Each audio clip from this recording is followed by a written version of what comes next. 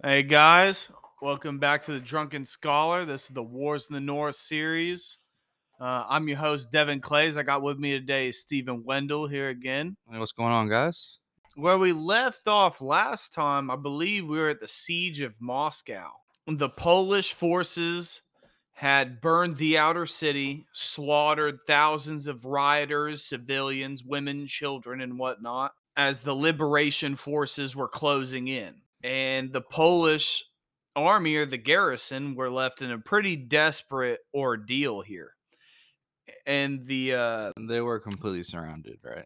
yeah, they're completely surrounded. It's tough. Like pretty much the Polish forces, their only hope was for the liberation army to help them out here. But dude, these boys are getting starved out. Eating rats, dogs, people. Resorting to cannibalism, over the course of fucking like over a year-long siege. Things get desperate. Essentially, the relief army does come under Jan Chodkovich, who is Lithuanian commander who was put in charge of relieving the siege of Moscow. Okay. Right? Now, mind you, Stephen, Poland is in a very critical position here, okay? Because although they are at war with Russia, right? Their whole liberation, because now Poland is at risk of losing Russia as a whole, which is a big deal. Yeah, It's a lot because of you're land. potentially looking at this fucking union. It's a lot of power. Okay. And mind you, the year is now 1612. Behind the scenes, they've been at war with Sweden for over 10 years now, and a whole separate Polish-Swedish war, which we haven't even covered during this time of Can I troubles. assume it's over the Baltic area, the Baltic region? Oh, of course. Yeah, with all the trade. Oh, yeah, absolutely. Yeah. And we're going to cover that whole deal in a whole nother episode. So they're at war. They're at war with Sweden, war with Russia. Yep. And also Lithuania because it's the Commonwealth. Well, no. Yeah. The Commonwealth, the Polish and the Lithuanians are together. Right. But Lithuania has a lot. They're very powerful. The Duke of Lithuania at that time. The Grand Duchy. Yeah. Absolutely. He's a very powerful man. Yeah, dude. And we're talking, okay, so they're at war with the Russians. They're at war with the Swedes.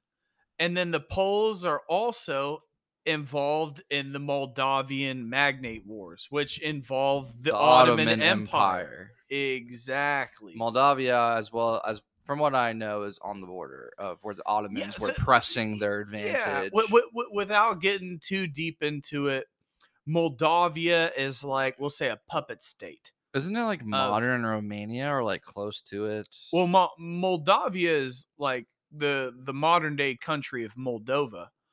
Okay. But like, is it close to that region? They are like Romanian essentially. Yeah. Okay. Like they're very similar to Romanians. Yeah. Okay. But yeah, so they're involved in that whole war, which could honestly be its own series. But without getting too deep into it, just know that they were involved in a lot of wars. Dude, the Commonwealth is pushed to its breaking point. That's wild. Okay. It's involved in 3 fucking wars at the same time. Yeah. Jan Chodkovich, he's put in charge of this relief army towards Moscow. Sigismund, he asks again the Sejm for help, right? For troops, for money, asks the nobility because they have all this power. And surprisingly, they say, we'll give you something. We're not going to give you full support. Again, I feel like this is like a common... Yeah, dude, the nobility, like, they're thing with them. They're down to help a little bit, but it's not like the country. The country's not about to collapse. It's an offensive war. You know what I'm saying? I guess that makes sense. So they do give support. But they also have 3 offensive. I don't know if there's defense. There's 3 different wars. Yeah, there's 3 different fucking fronts. Yeah. Yeah. So, regardless, Jan Chodkovich, he doesn't get the numbers he wants, but they go out there regardless. And mind you, it's crucial to know at this point in history, regardless of what's going on, this is like the crux of like Polish Commonwealth power. This So they're is just like fucking. They're the dudes. dude, these people have not lost a war in like damn near 100 years. Like these dudes have been going hard. It's quite for impressive. A hot minute. Yeah, dude, this is like these are like the twilight hours of their golden era. Okay, I mean, they just go downhill after this. Dude, despite that's a whole other thing, right? I mean, despite me bringing up the problems with the Sejm, which will continue to it'll continue to pop. It goes up. hand in hand with what's happening with Russia. At the moment. But yeah, Jan Chodkovich, he ends up leading the relief army. You're not paying the troops. You're not giving them food. You're not fucking taking care of them. What's going to happen? People start leaving en masse, dude. Yeah, they're going to desertions. Yeah, it becomes a normal part of life. Yeah, and naturally, can't really blame them. The fucking Russian forces beat Jan Chodkovich. Essentially, the garrison left in the Kremlin, who's been just holding out this whole time, preying on this relief force to arrive. Half of them dip and the other half just fucking get beaten to death. You know what I mean? Okay. And so they end up just unconditionally surrendering to the Russians. Essentially, what this causes, the Russians end up securing their independence from the Polish. Okay. The Polish, they're going to lose their claim on inner Russia. They're going to lose the claim on the whole deal. However, they do still have those sieges going on. But in the chaos, the boyars take control, the liberation forces take control of Moscow.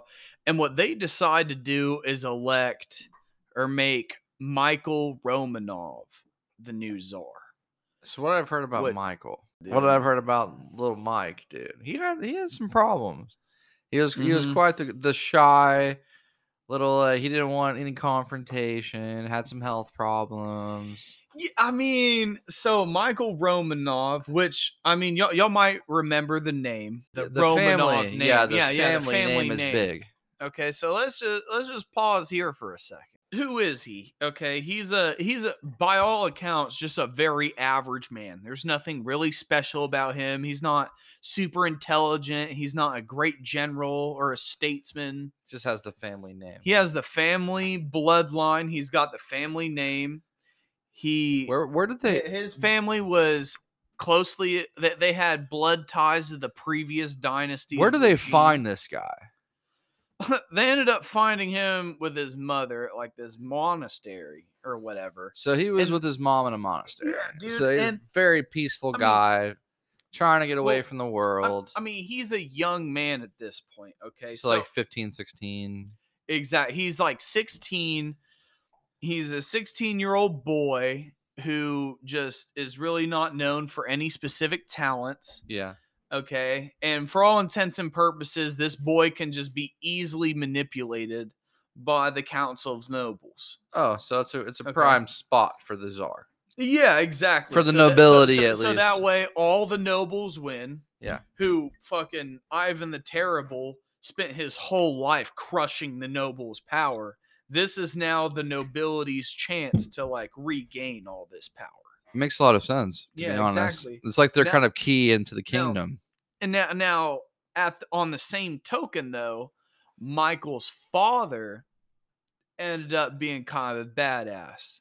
He was a very competent nobleman from a very prestigious and prominent family in Russia. And his father was kind of pulling the strings, I assume, since his son was so young. He pulled the strings on quite a few policies. So, for one, his father ended up being a patriarch after he becomes czar. So it's like, okay, you're the czar, and then your dad is like the supreme religious authority for the entire country.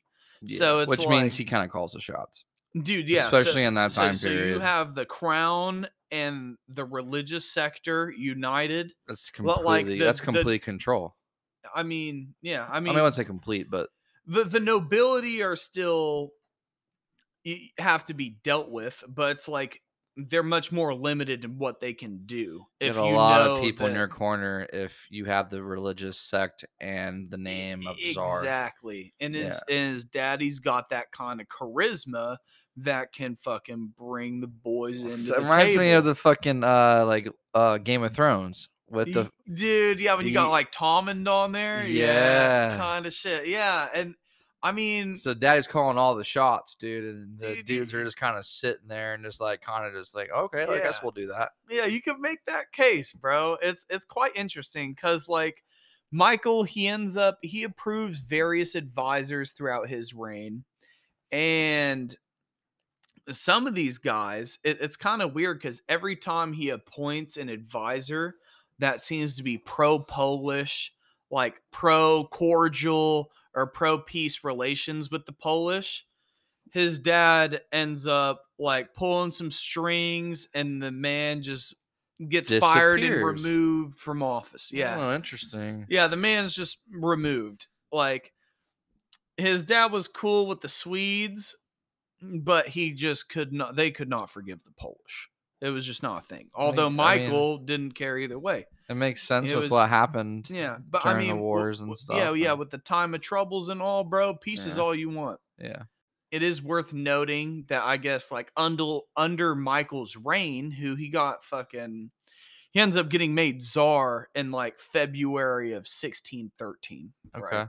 During this man's reign, dude, the Russian Tsardom ends up expanding its borders from like the Ural Mountains all the way to the Pacific coast. So the entire plan's at the Siberian. Yeah, I mean, not as like the modern borders you know them today, because there were like multiple conquests over the next like couple hundred years. But like they essentially made the claims like and explored all the way over there with the Russian Cossacks, Right. the Russian Cossack expeditions. Overall, all you need to know about Michael. So like, he's a pretty average man. The poor bastard was cursed. I was gonna say that. I was literally about to say that. Didn't he have like some sort of like gout-ridden fucking like issue? He had like an accident with a horse at a young age, and then he never recovered, and he just got fucking bloated. Like I guess not bloated. They What was call it dropsy. What? So all of his body's kind of like inflated. His legs ended up blowing up with fluids and getting swollen, and there's like anything the physicians tried just would not. It just would keep coming back. It would not. It reminds me of Henry VIII. What happened to him? I mean, say what you will. Yeah. But it seems more serious than that, though, almost, too. Dude, because, like, as he got older, the condition got so bad that the poor bastard couldn't even walk. So it just spread. Because his legs were just, like, so swollen and so filled with fluids. Like, and so tense. Get all that shit out without killing him. Yeah, dude, that poor bastard probably just had to, like, sit on the throne, sleep on the throne, shit on the throne, get wiped up on the throne. Like, I can only imagine. And then he also like suffered with like severe scurvy. Oh God. Which is like you would think like pirates kind of deal, but like his life probably just kind of sucked on the day to day, to be honest. Like very powerful man, so to speak, but also it sucked. Yeah, dude. You think he's not having a good time? You'd think the Tsar would be in a better condition. Yeah, no, like, this guy was not a powerful man, but his father was, so I guess it kind of makes up for it. Dude. Yeah, but anyway, so he takes over. That's enough with this man Michael, bro. So he takes over. He's doing his thing. He takes over in 1613, and then the war kind of continues and grows into a lull. And then in about 4 years, Sweden ends up being forced to make peace with Russia because essentially like the English and the Dutch end up stepping in. That's right. Powerhouses there. Yeah, dude, some naval trade powerhouses. Yeah, you're gonna get cut off if you don't fucking exactly, dude. Because this is the early 1600s, dude. I mean, the English are up and coming, and this is like the beginning of the Dutch. Like, dude, this is like the beginning of the Dutch golden age, right? Yeah, they're coming up as well. They're controlling a good amount of the English Channel at this point, and they're spreading into the Baltic. And so they're trying to weigh their 2 cents on the matter. Sweden, they, as we called last episode, King of Sweden, Gustavus Adolphus, is trying to install his brother onto the throne of Russia with the support of the Novgorodian nobility. Right. Now, at this point, things are lulling out.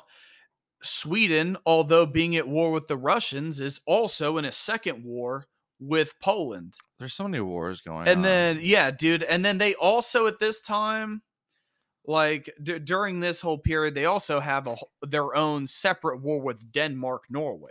Dude, so it's like, dude, there's just a big shit show going on up there. Yeah, dude, it's mass chaos, but it's like hard to cover the Russian time of troubles with all that as well. With all that as well, it needs to be separate deals we're talking about. Now, what Sweden's goals were coming into these peace talks here is they wanted like all that Baltic territory that Russia had, right? Big fucking piece of chunky. Okay. That's a big piece of cake. That's a lot of 100%. They want Estonia.